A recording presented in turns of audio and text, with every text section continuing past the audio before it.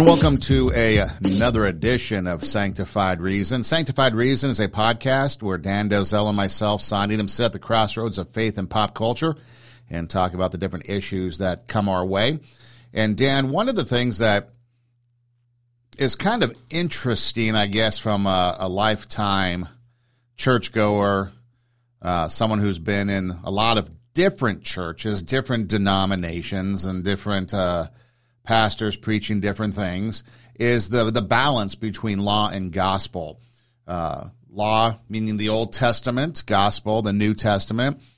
Been to churches where they pretty much disregard the Old Testament, saying it's old and the New Testament kind of replaces it.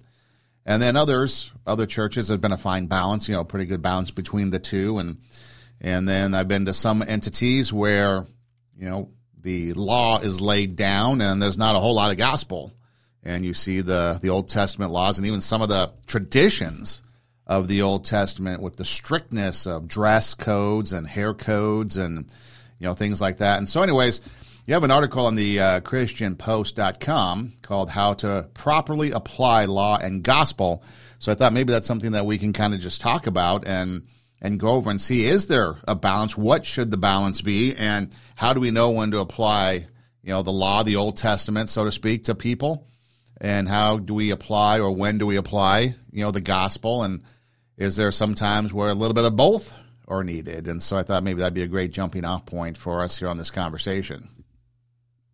Yeah, it's definitely something that we find throughout Scripture, Son. And, what really got me turned on to the topic, as I mentioned in the article, was when I was working back in 1985 on a summer ministry team here in Omaha, Nebraska. We were working with children and teenagers at the Logan Fontenelle Housing Projects. I was working with a church, and anyway, a buddy and I, we were staying with Pete Freeberg, who was a Lutheran minister living in South Omaha.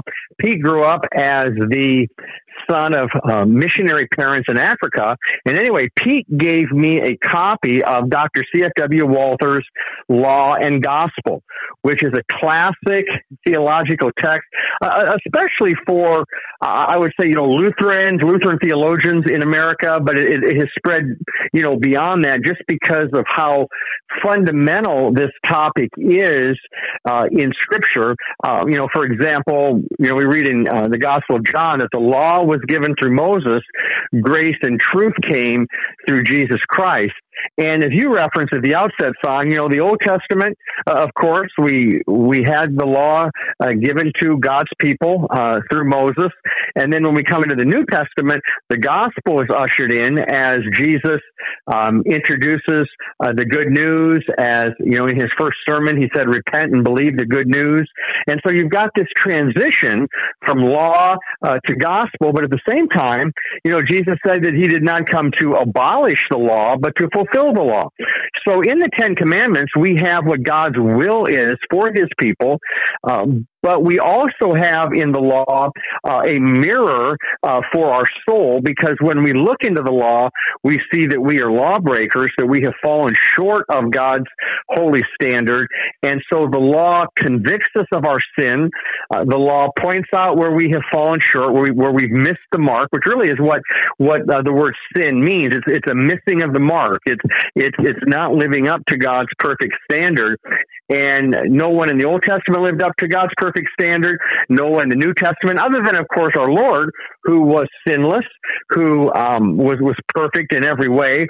But we who are sinful, we see our sin when we turn to the law. In fact, in the New Testament, it says that the law was put in charge to lead us to Christ. And the way it does that is by showing us our need, showing us where we have missed the mark, our Creator. But then the gospel comes in behind it to say, hey, yes, that's bad news. If that's where the story ended, we would all be lost. We would all be doomed. Comes in with the good news what only he could do, and that was to redeem us. He saved us by sending his only son to be our Savior, to be sacrificed on the cross for our sins. And so the good news is that God so loved the world that he gave his one and only son, so that whoever believes in him will not perish but have everlasting life. So you've got the law and the gospel in context. Sometimes it's been said, the law presents the bad news, the gospel presents the good news. And one of the purposes of my article, Son, was to really explore, and this is what Dr. Walther really just brings home so clearly in his book, The Proper Distinction Between Law and Gospel, is the full title of his book, which, by the way, I should say, Son, it actually was this book, it consists of 39 Friday night lectures that Dr. Walther gave to his seminary students, and it was way back in 1884, beginning in the fall of 1884, continuing through the fall of 1885.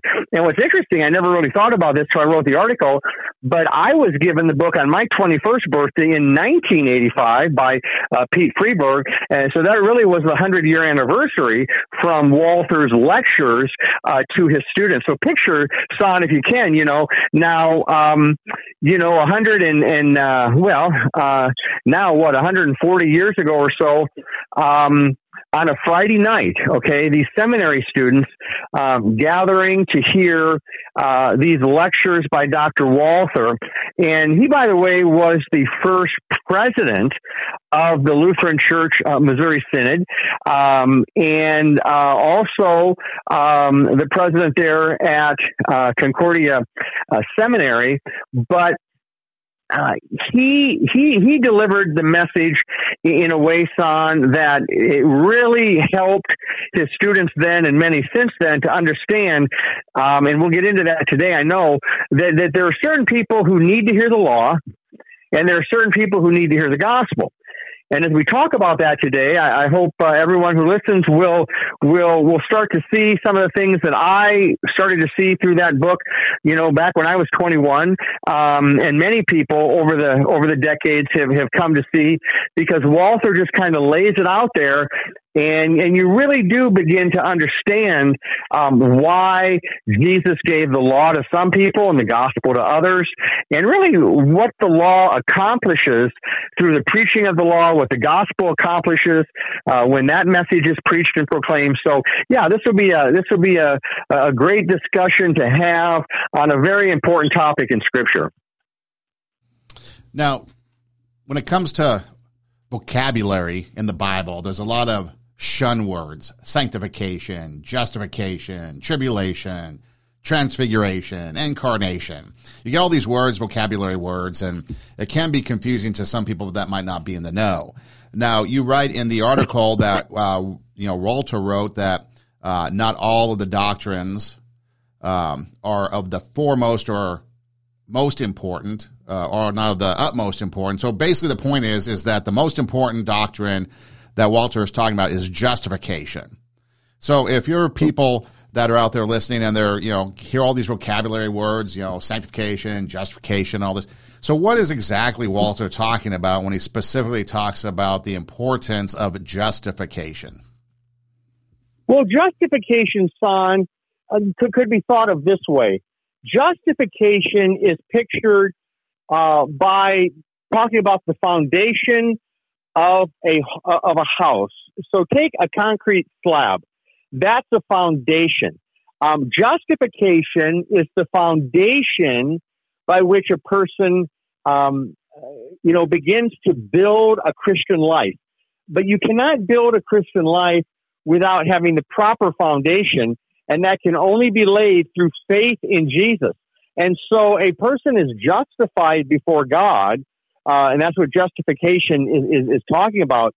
You're justified before God, not by works, but through faith.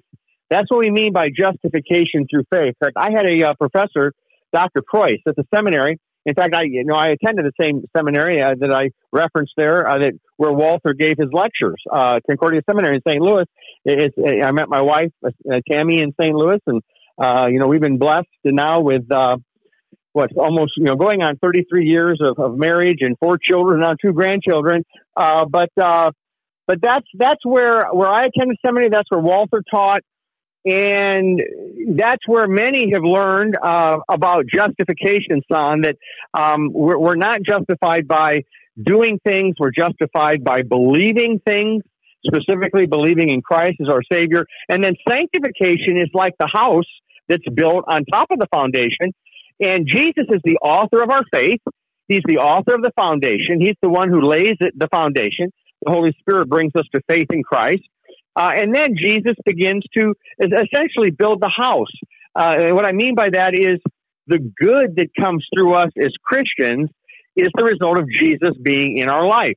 So he gets the credit for the foundation. He gets the credit for whatever. And we essentially, if you want to put it this way, we're to blame for wherever that house, needs some more construction or some more repairs, because we're still imperfect. We still fall short of the mark, but God loves us unconditionally. He's with us 24/7, and He's helping us to grow to be more like Christ. So to answer your question, son, just in a nutshell, justification refers to a person having a relationship with God, being accepted by God through faith. Sanctification refers to the Christian life, which is a work in progress. So the concrete slab is done. You don't have to do any more work to it. And when a person accepts Christ as Savior, that concrete slab is laid. The Holy Spirit comes to live within them. Jesus comes to dwell within them. And the Bible uses terms like saved, redeemed, justified, born again, and forgiven, all to describe a person who is now at peace with God. And God has accepted him. You're in God's family. And then the rest of your life is the life of sanctification, where we are, by God's grace, seeking to be more like Christ, by saying no to sinful desires, by saying no to temptation. When we fall short of that mark, then that gets in the way of the home improvement project that God's in the process of doing. But that's going to be a lifelong thing. There are some people, Son, when they start to work on their home and maybe they start to finish their basement, let's say. And some people spend years or even decades on it, or take some other part of the house, maybe even outside the house, maybe with siding or paint or, a new roof and there, new windows. There are all sorts of things that homes end up needing to have repaired or maybe have replaced. And this is the way then the Christian life also plays out. There will always be areas where we can grow and where the Lord wants to help us have that part of our thought life, or that part of our speech, or that part of our some behavior in our life may become more like Him. For example, maybe we're giving into a pet sin that we've had in our life, and by a pet sin I mean maybe one that has kind of we've given into over and over again, and so the Lord that's where the Lord is really wanting to work. That's like the gaping hole, if you will, in the house. There's like a hole in the side of the house there, and the Lord's wanting to repair and get that all to the place where it's complete. And so that's the lifelong process. We never reach perfection in this life, actually far from it. But Jesus is always perfect. His grace and forgiveness is perfect. His love within us is perfect. And it's really quite miraculous that we as Christians, that we are able to see some improvements the way that Christians tend to see improvements. But that's all because of the Lord, working in us. So, those are just a few thoughts about justification and sanctification, and kind of how they relate to one another. One being the concrete slab, other being.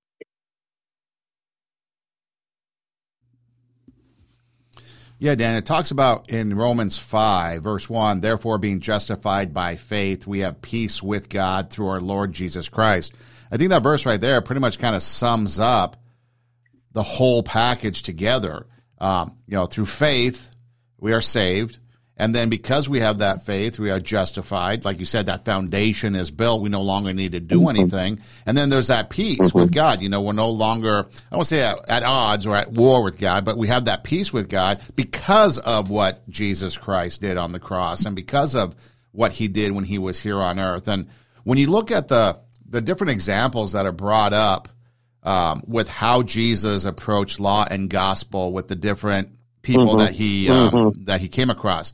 So immediately that comes to mind is, okay, there's that verse in the Bible that says, judge not lest ye be judged.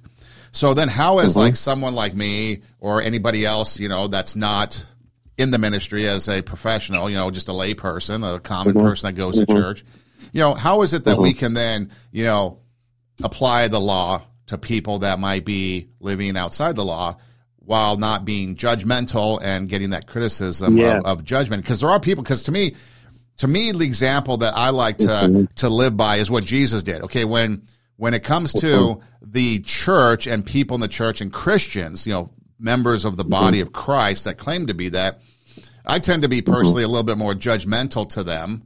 And I don't know if judgmental is the right word, because we're called because we should know, so we're called to a higher standard. And so if there's people out there doing something, I might call them out. If it's a religious leader, whatever, I might speak out against that just because that's kind of what Jesus did. But then on the flip side, for those that might just be the lay person that's not called to be in ministry or anything, they might be doing something very similar. But it's more of the gray side, like hey, maybe this is something that you should reconsider as a lifestyle pattern. So I mean, it's like, so where's that line, that fine line between laying down the law, presenting the law, versus being judgmental? Oh, that's a great question, Son. And, to begin with, let me just take a stab at judgmentalism, because that one is so misunderstood in our society. Our society, which is not the church, by the way, the church is the gathering of God's people, unbelievers, whenever and wherever you can. But the church consists of God's people around God's word who are gathering, to celebrate the Lord and celebrate the Lord's Supper and pray together, et cetera, et cetera. But judgmentalism is when a person looks down on someone else as though their sin is bigger than mine. So Christians are guilty of being judgmental, as are non-Christians, whenever they look down on someone else. Let's say a non-Christian is, looking down on a Christian, think, oh, that's a terrible person, and I'm not like that. Christians do that if they look down on anyone, be they a fellow Christian or someone else. Whenever we elevate ourselves above someone else and essentially condemn them in our mind as though they're just some almost unredeemable sinner, and rather than looking upon them the way Jesus looked upon the lost people, the tax collectors, the prostitutes, even those who were crucifying him on the cross, when he said, Father, forgive them, for they do not know what they do. Judgmentalism is a kind of a condemning, holier than thou. You're a bad sinner. I'm either the righteous one, or I'm at least better than you. I'm not like you.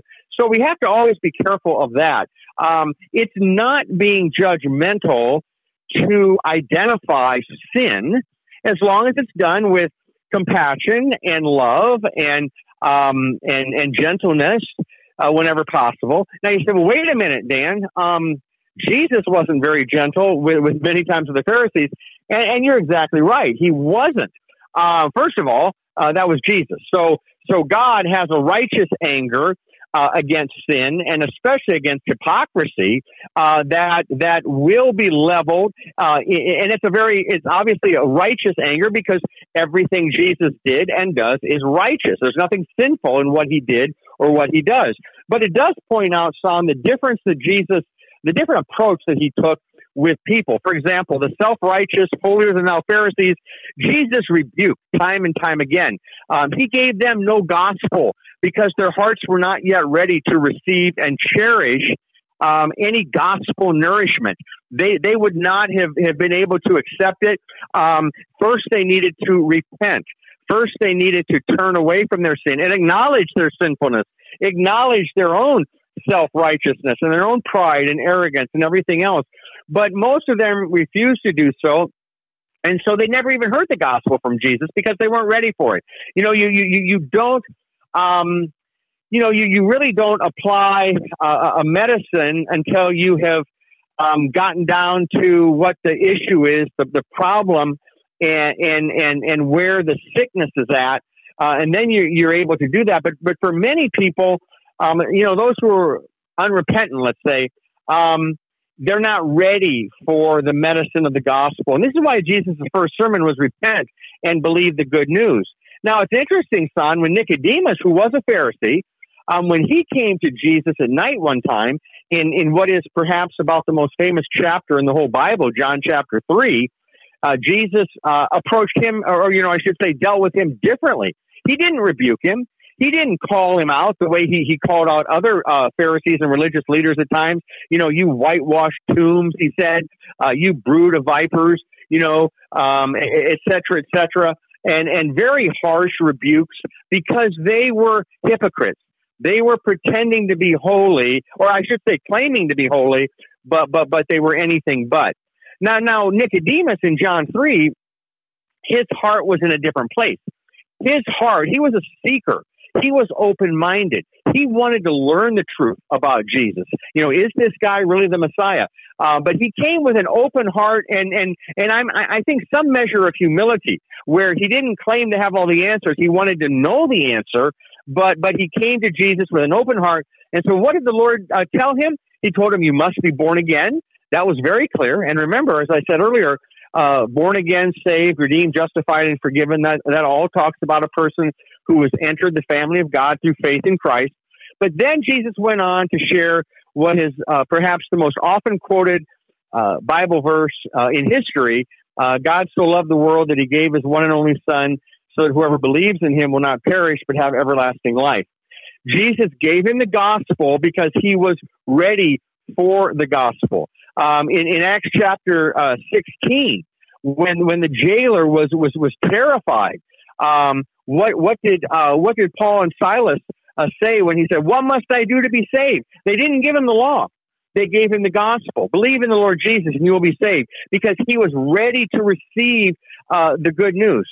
On the other hand, what did Jesus tell the rich young ruler? Which, by the way, we just looked at this at the Bible study I led last night. We just looked at that rich young ruler who came to Jesus, and he asked Jesus the question, "What good thing must I do to inherit eternal life?" And he was self-righteous. He felt that he was good enough. He felt he could do something good enough to get into heaven. And he probably felt like he already had done it. And so Jesus did not give him the gospel. He wasn't ready for it. And Walther brings this out very, very clearly that the biblical model is that you give the gospel to those who are ready to receive that. You give the law to those who are steeped in self-righteousness, or in their own pride or their own works righteousness, which often is pretty much the same thing. So they're assuming their works are going to get them into heaven. And this rich young ruler, when he asked Jesus, "What good thing must I do to inherit eternal life?" he received from Jesus the law, and Jesus recited some of the 10 Commandments. And the goal there, son, was that this rich young ruler would look at that and say, "Oh my goodness, I have to do that. I've fallen short. I haven't always obeyed my parents. I haven't always obeyed the 10 Commandments." Instead, in his delusion, in his pride, he said to the Lord, "All these I have kept since I was." So, he was not a recipient for the gospel. He obviously had a hard heart. Jesus knew the condition of everyone's heart, and so Jesus then proceeded to tell him, since he thought he was perfect and he loved his money, he said, "Well, go sell everything you have, give it to the poor, and then you'll be perfect." Which was just another way of saying, if you obey all the commandments and give everything away, which of course that was impossible, but the law was intended to bring him to his knees spiritually. But what's interesting, son, is when Jesus gave him that that command about, or at least that instruction about going and selling everything, the man went away sad because he had great wealth. So you see, he never intended to love Jesus more than his possessions, and the law was shared with him, but it did not penetrate his works righteousness.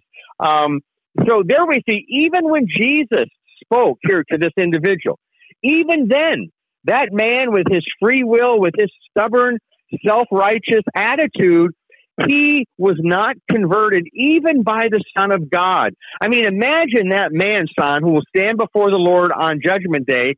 Now, we can hope that maybe later in his life, as he reflected on everything, as he came to hopefully learn, about Christ's death and resurrection and what that meant and what it could mean for him. I mean, it would be wonderful if one day we meet that man in heaven and we hear his testimony of how, when I was privileged to meet Jesus, I was so wrong. I was so cocky. I was so self-righteous. I was so in love with money, and I hope, son, that there was, as Paul Harvey used to say, and now the rest of the story. I hope there was a rest of the story for that young man, because that sadly is where many in our world find themselves. They're steeped in self-righteousness, works righteousness, loving materialism, and they need to hear the law. They need to hear the commandments. They need to be convicted of their sin. They need to be brought to repentance by the Holy Spirit.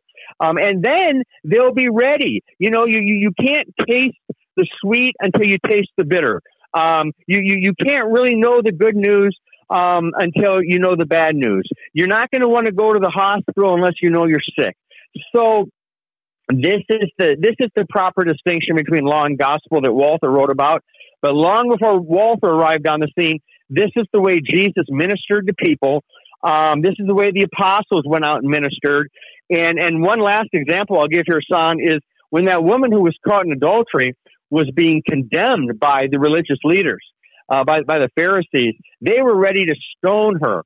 Well, she felt beat down by her sin and by her accusers. She was guilty of sin, but guilty of adultery. But the Lord did not give her more law. He did not give her more condemnation. He said, "Neither do I condemn you. Go and sin no more." So he offered her grace, forgiveness. He certainly pointed her on a different path than she was living, which helps us to see never is offered with a clause like, "Hey, go and live for sin now that you're forgiven. Go give into sin, deliberately live for sin. Hey, you've got your ticket punched for heaven. Go live however you want to live." No. When you receive grace, it changes you, and you want to do God's will, and you learn very quickly that God's grace is never a license to go out and freely sin, but it is something that you live under even when you do sin. You are forgiven. Yes, confess your sins to God for sure, but you're living under grace. So that if, let's say, the last thing you do as a Christian before you die is you're out on the highway and somebody cuts you off and maybe you do something, and then you die, 2 seconds later, and you didn't have time to confess that sin to the Lord. Hey, you're under grace. You are under God's grace. Now, that doesn't make that behavior right or God-pleasing, but neither is it going to send you to hell. You are under God's grace. And so it's not a license to sin, but it is a protective covering for us that we have 24/7. And the longer we live as Christians, the more we realize that God truly does, His grace, as it says in Titus, truly does teach us to say no to ungodliness and worldly passions. So we're not saved by our works. The law shows us our sin. And by the way, what about all those rules for holy living in the epistles? So, you ask about justification and sanctification, son. Look at Romans, look at Ephesians. Okay. Look at Colossians. Okay. These epistles that were written, by Paul, and of course Peter wrote some, mostly by Paul. These epistles lay out justification in the early chapters, lay out that we've been saved by grace through faith. We've been seated with Christ, as it says in Ephesians, in the heavenly realms. But then in the later chapters, they give Christians rules for holy living. So what's that about?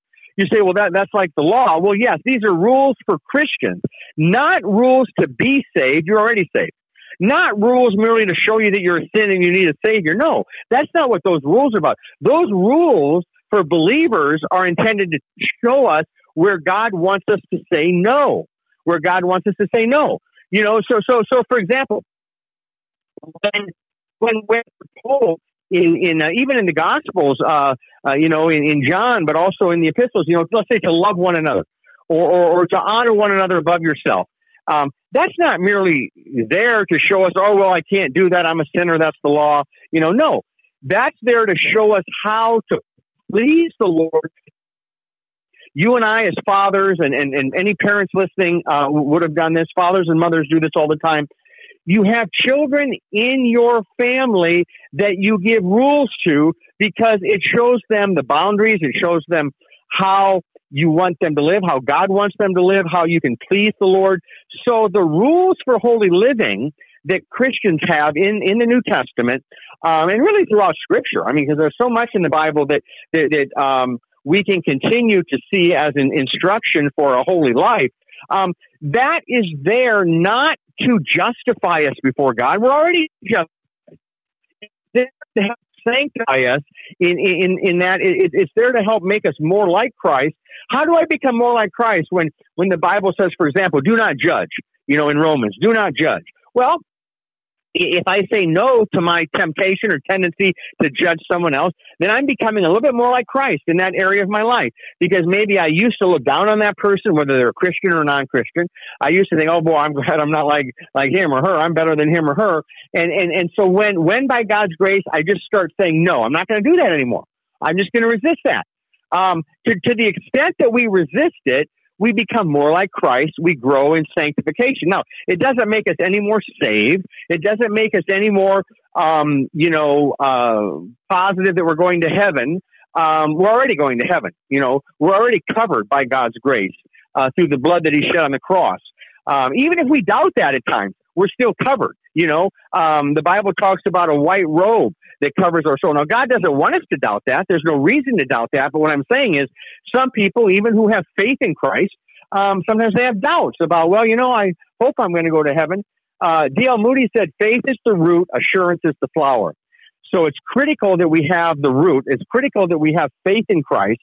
And then the flower, the assurance, will grow as we continue to focus on God's promise that he who believes and is baptized will be saved, that everyone who calls upon the name of the Lord will be saved. I mentioned there, baptism, and people wonder, well, can you be saved without baptism? Well, sure, the thief on the cross was saved without baptism. So baptism always follows a person, entering into God's family. And but at the end of the day, a person is born again through faith in Jesus. And this is the good news. This is the gospel. And this is why the law prepares our hearts, son, to lead us to Christ. Dan, it's kind of fascinating when you mention the adulterer, the woman that they brought to Jesus and how he responds to her. And then you have the woman at the well and how Jesus interacts with her. And then you have the woman who was trying just to touch the hem of Jesus's coat to be healed and how he responds to her. And everybody, all three of them kind of are approaching in different ways. One is, basically forced to stand in front of Jesus. Another one just kind of happenstance, going to go get some water at the well and Jesus happens to be there. And then one is deliberately trying to seek him out, knowing that if I could just touch the hem of his garment, I'm going to be healed. And so no matter which way they are approached, no matter which way they are, put in front of Jesus, whether by force, whether by happenstance, or whether by determination to get there on because of what they believe, the end result is always the same.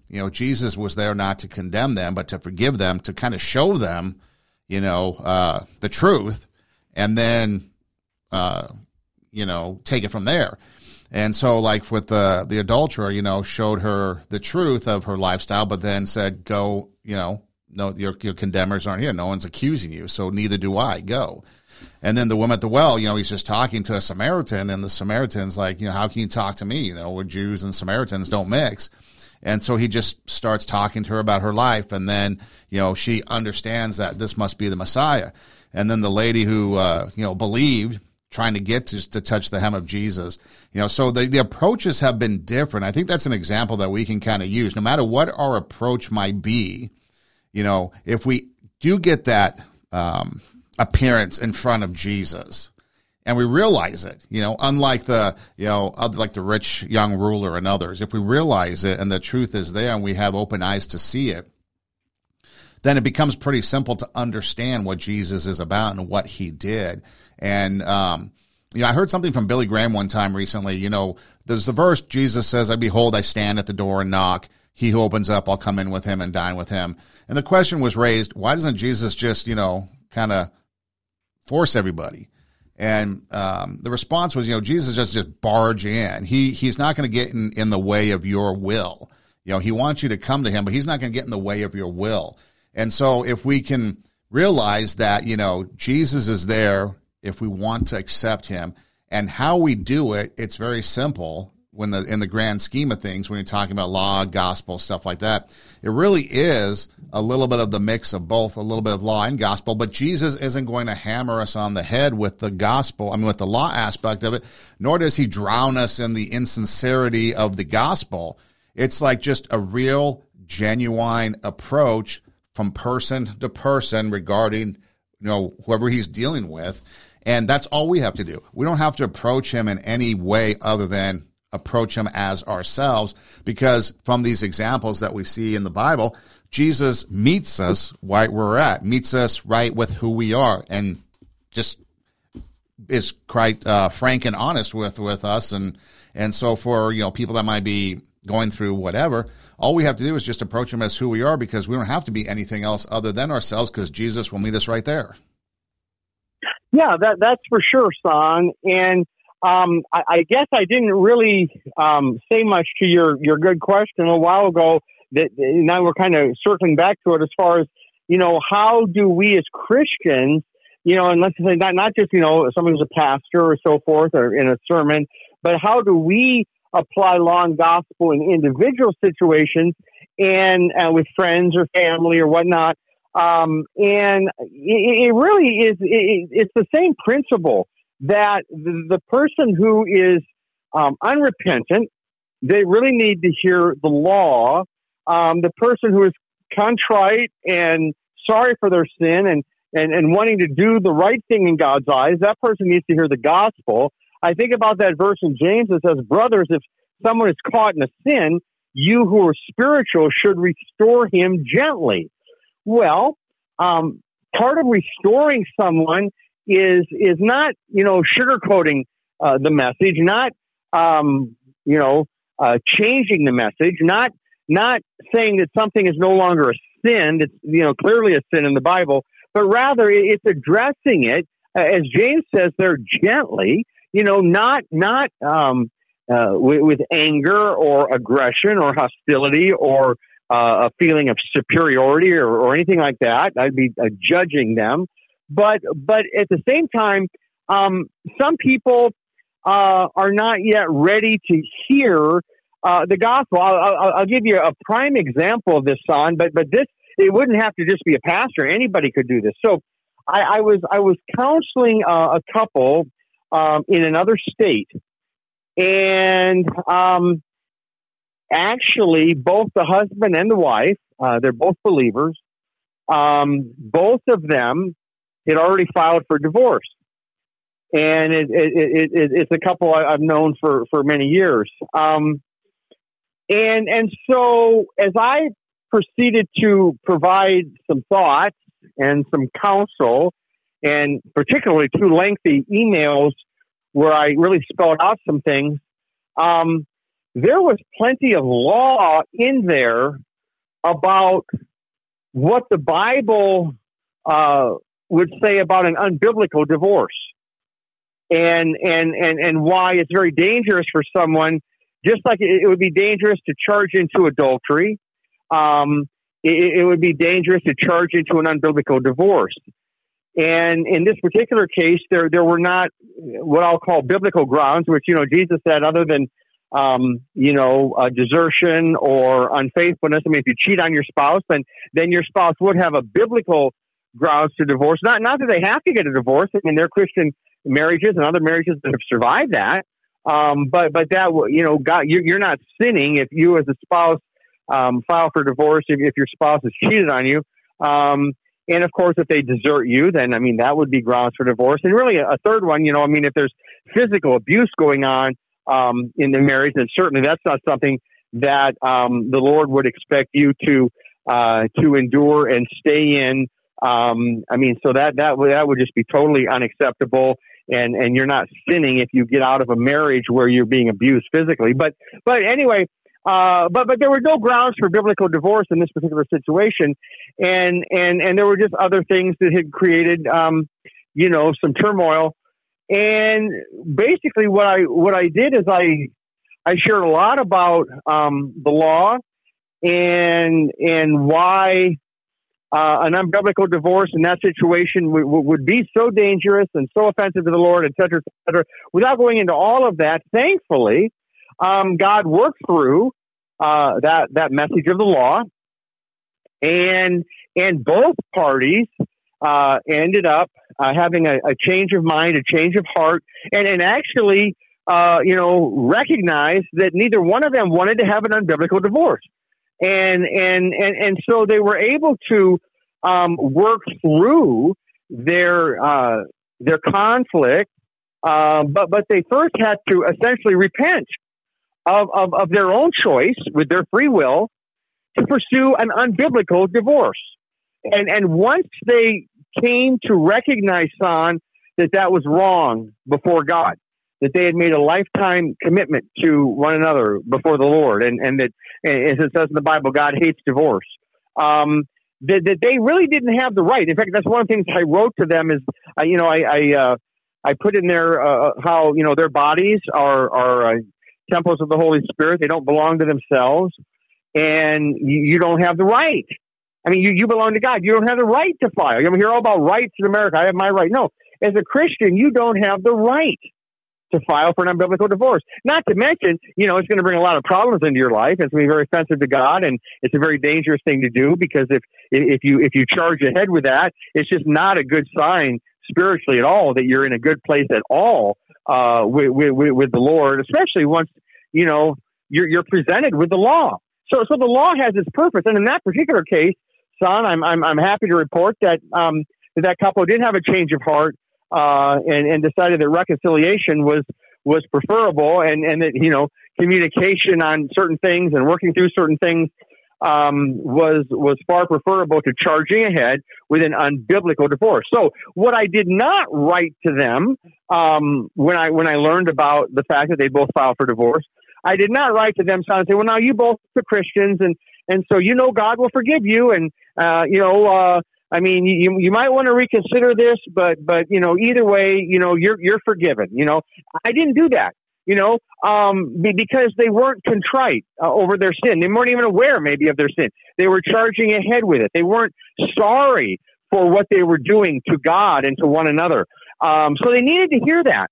And Paul even writes about that in 2 Corinthians, how he said, hey, in my previous letter, I know some of you were made sorry by what I said, but hey, I felt bad for that, but hey, I'm glad I did it, because you became sorrowful as God intended, and that godly sorrow that God produced in you, is what leads to repentance and brings about salvation. And so sometimes, son, we have to speak the hard truth to someone. I'll give you one more example. Last night at the Bible study, I had Bill share with everyone. He had just been out to a retreat out in upstate New York. He does a lot of he helps a lot of people online who are going through cancer, particularly colon cancer, which he came through that and is cancer free today. And we pray stays cancer free, but he helps a lot of people. And anyway, there's this retreat, this group of people, and they've started this thing called Man Up to Cancer.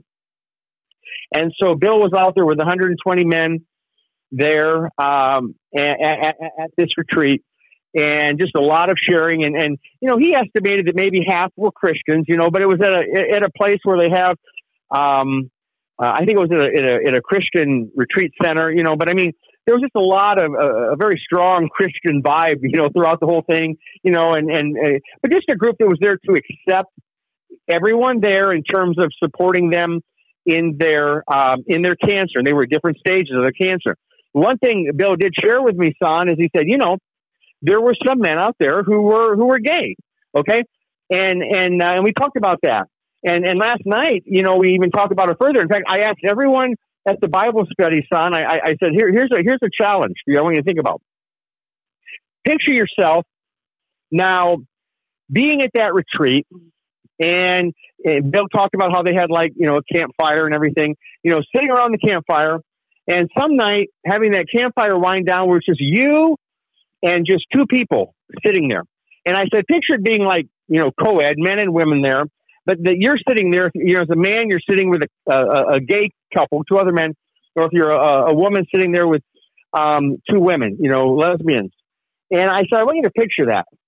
And picture that you've started to establish a friendship, with those individuals. And that that God hasn't changed his view on that.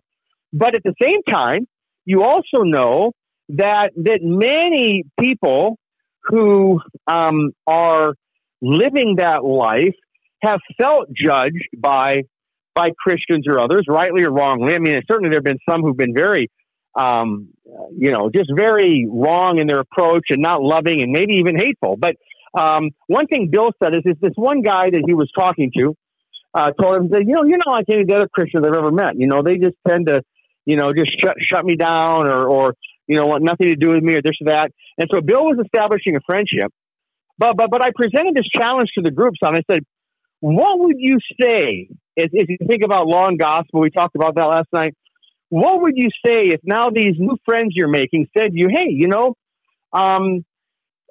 we really like you and we're having a great time here at the retreat, but we need to ask you something. We've had Christians tell us, well, God's not going to let you into heaven because you're gay. And I said, if they presented you with that, and they said, well, what do you say about that? And so I put that challenge, just that question out there to folks. And what I wanted, and there were some, very good responses to that.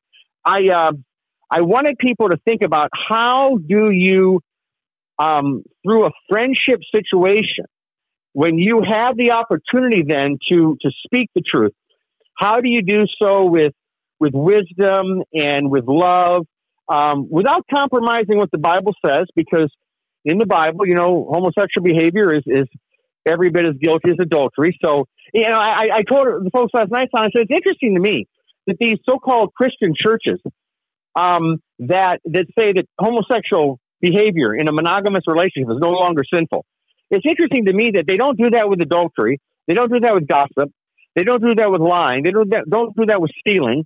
So this is why many Christians at times will address that issue, because it seems to be one of the few issues that so-called Christian churches that have so-called progressed beyond, the traditional view, they want to say it's no longer a sin, but that's not what the Bible says. So anyway, long story short, and I won't go into all their answers, but Bill had a very good response to that, son, on how he approached that with them, without compromising what the Bible says, but also in a way that they knew that he loved them. He wasn't judging them, but he was speaking the truth. And whether they come to accept that or not, it was being done in love. And, the Bible says better is open rebuke than hidden love. So that really goes to the heart of your question.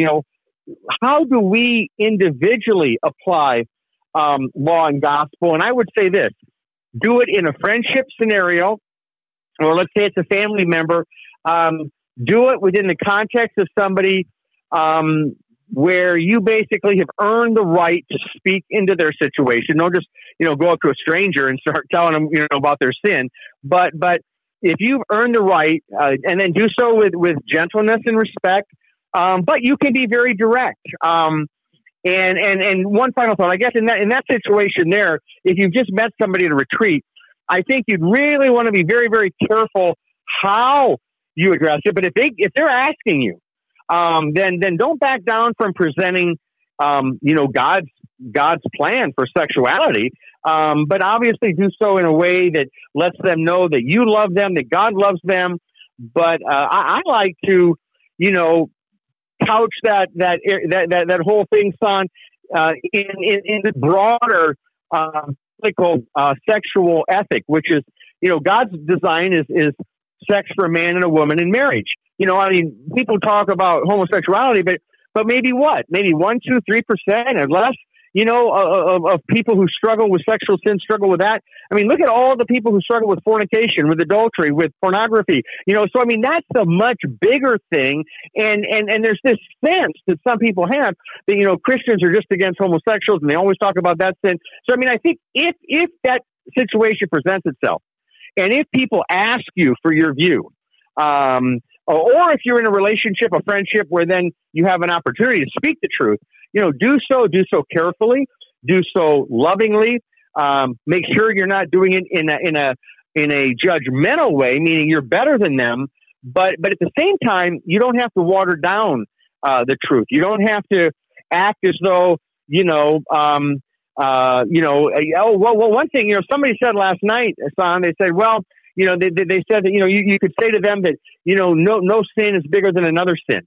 And the only thing I would say with that is, yes, that's true. However, there are these so-called Christian churches that are performing same-sex marriages, and biblically, that's no different than performing a marriage with your mistress. You're someone you're committing adultery with. Biblically, that's the same thing. It's just as sinful. When I say the same thing, I should say it's just as sinful. So, to simply say, well, no one sin is bigger than another. You have to say a little bit more than that, because otherwise somebody's going to come away maybe, you're right. I know I'm living in adultery. I know I'm living in homosexuality, homosexual behavior, but no sin is bigger than another. But you know what? Sometimes that fails to address on the issue of repentance. So it's not the sin per se, but it's the attitude towards sin.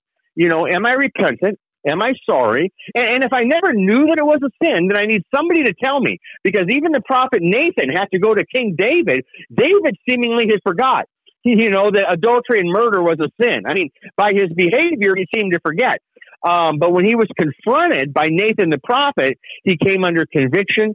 Now he repented. He asked for forgiveness. He was forgiven. There were consequences to his sin, and sin often brings consequences, which, by the way, in my instructions to this couple, pursuing the unbiblical divorce, I talked about, the consequences that, and the discipline that God would bring to them if they pursue this. And I said, I don't know what that discipline is, but God loves us too much not to discipline us when we charge ahead into a sin that we know is a sin. There will be discipline because God loves us. As his child, he loves us. And in a more extreme case, some people who are charging into sin, they're not even saved to begin with. They don't come under any conviction of their sin. And one thing I will say about this couple is they both came under a conviction when they were presented with the law, when they were presented with the truth that they are pursuing an unbiblical divorce. They both repented of that. And what I mean is they to admit their own faults in the marriage and in the relationship and so on and so forth. So the law and the gospel both have their place, but if we give the gospel too soon, in a case where there's a lack of repentance, we do much damage. On the other hand, if we withhold the gospel, and like Peter, when he denied the Lord 3 times, imagine, son, if when Peter went to the Lord after, he got with the Lord after Christ's death and resurrection, imagine if the Lord had just beat him up, verbally. Imagine if the Lord had just berated him. How dare you? You're one of my, inner circle. You're going to do that. But instead, it was grace, because Peter was sorry. He was already overwhelmed by his sin. So we have to assess who we're talking to and what is their attitude about their sin. And if their attitude is one of, I'm pursuing it, then they need to hear the law.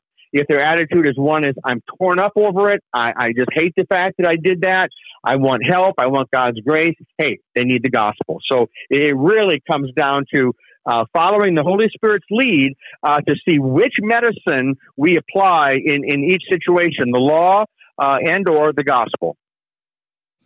And I think that's the best way, like you said, to look at it. How is the other person approach to it when you talk to them about it? Dan Delzell, author of the article that we talked about today on the ChristianPost.com, how to properly apply law and gospel. There's other articles on the ChristianPost.com too. You can just Google search or internet search, or just go to ChristianPost.com, and in their search bar, just put in the name Dan Delzell, Delzell, and the articles pop up. And Dan, we appreciate your time and your insights into these topics that we talk about, whether it's, from the pop culture side or more of the theological side. It's always fun to have these conversations and kind of dig in and see where they lead. So we appreciate that. Well, it's always my pleasure, Son. Thank you for all you're doing in this ministry to just spread the word. And I'm just thankful to be able to come alongside and offer a few thoughts here with what you're doing. And so thanks for another great topic. I look forward to next time. And for those of you listening, you can check out our website, RadioWarp.com. That's Radio WARP, RadioWarp.com. You can see the Sanctified Reason podcast logo. You can click on that, and all of our podcast episodes from previous shows pop up, and you can just scroll through and search them. We're also on Podbean, or you can just do an internet search of Sanctified Reason podcast, and they pop up. Also, on YouTube as well, although it's just an audio version, but you do have the ability to listen via YouTube. Just search Sanctified Reason podcast on YouTube, and you'll be able to hear them there.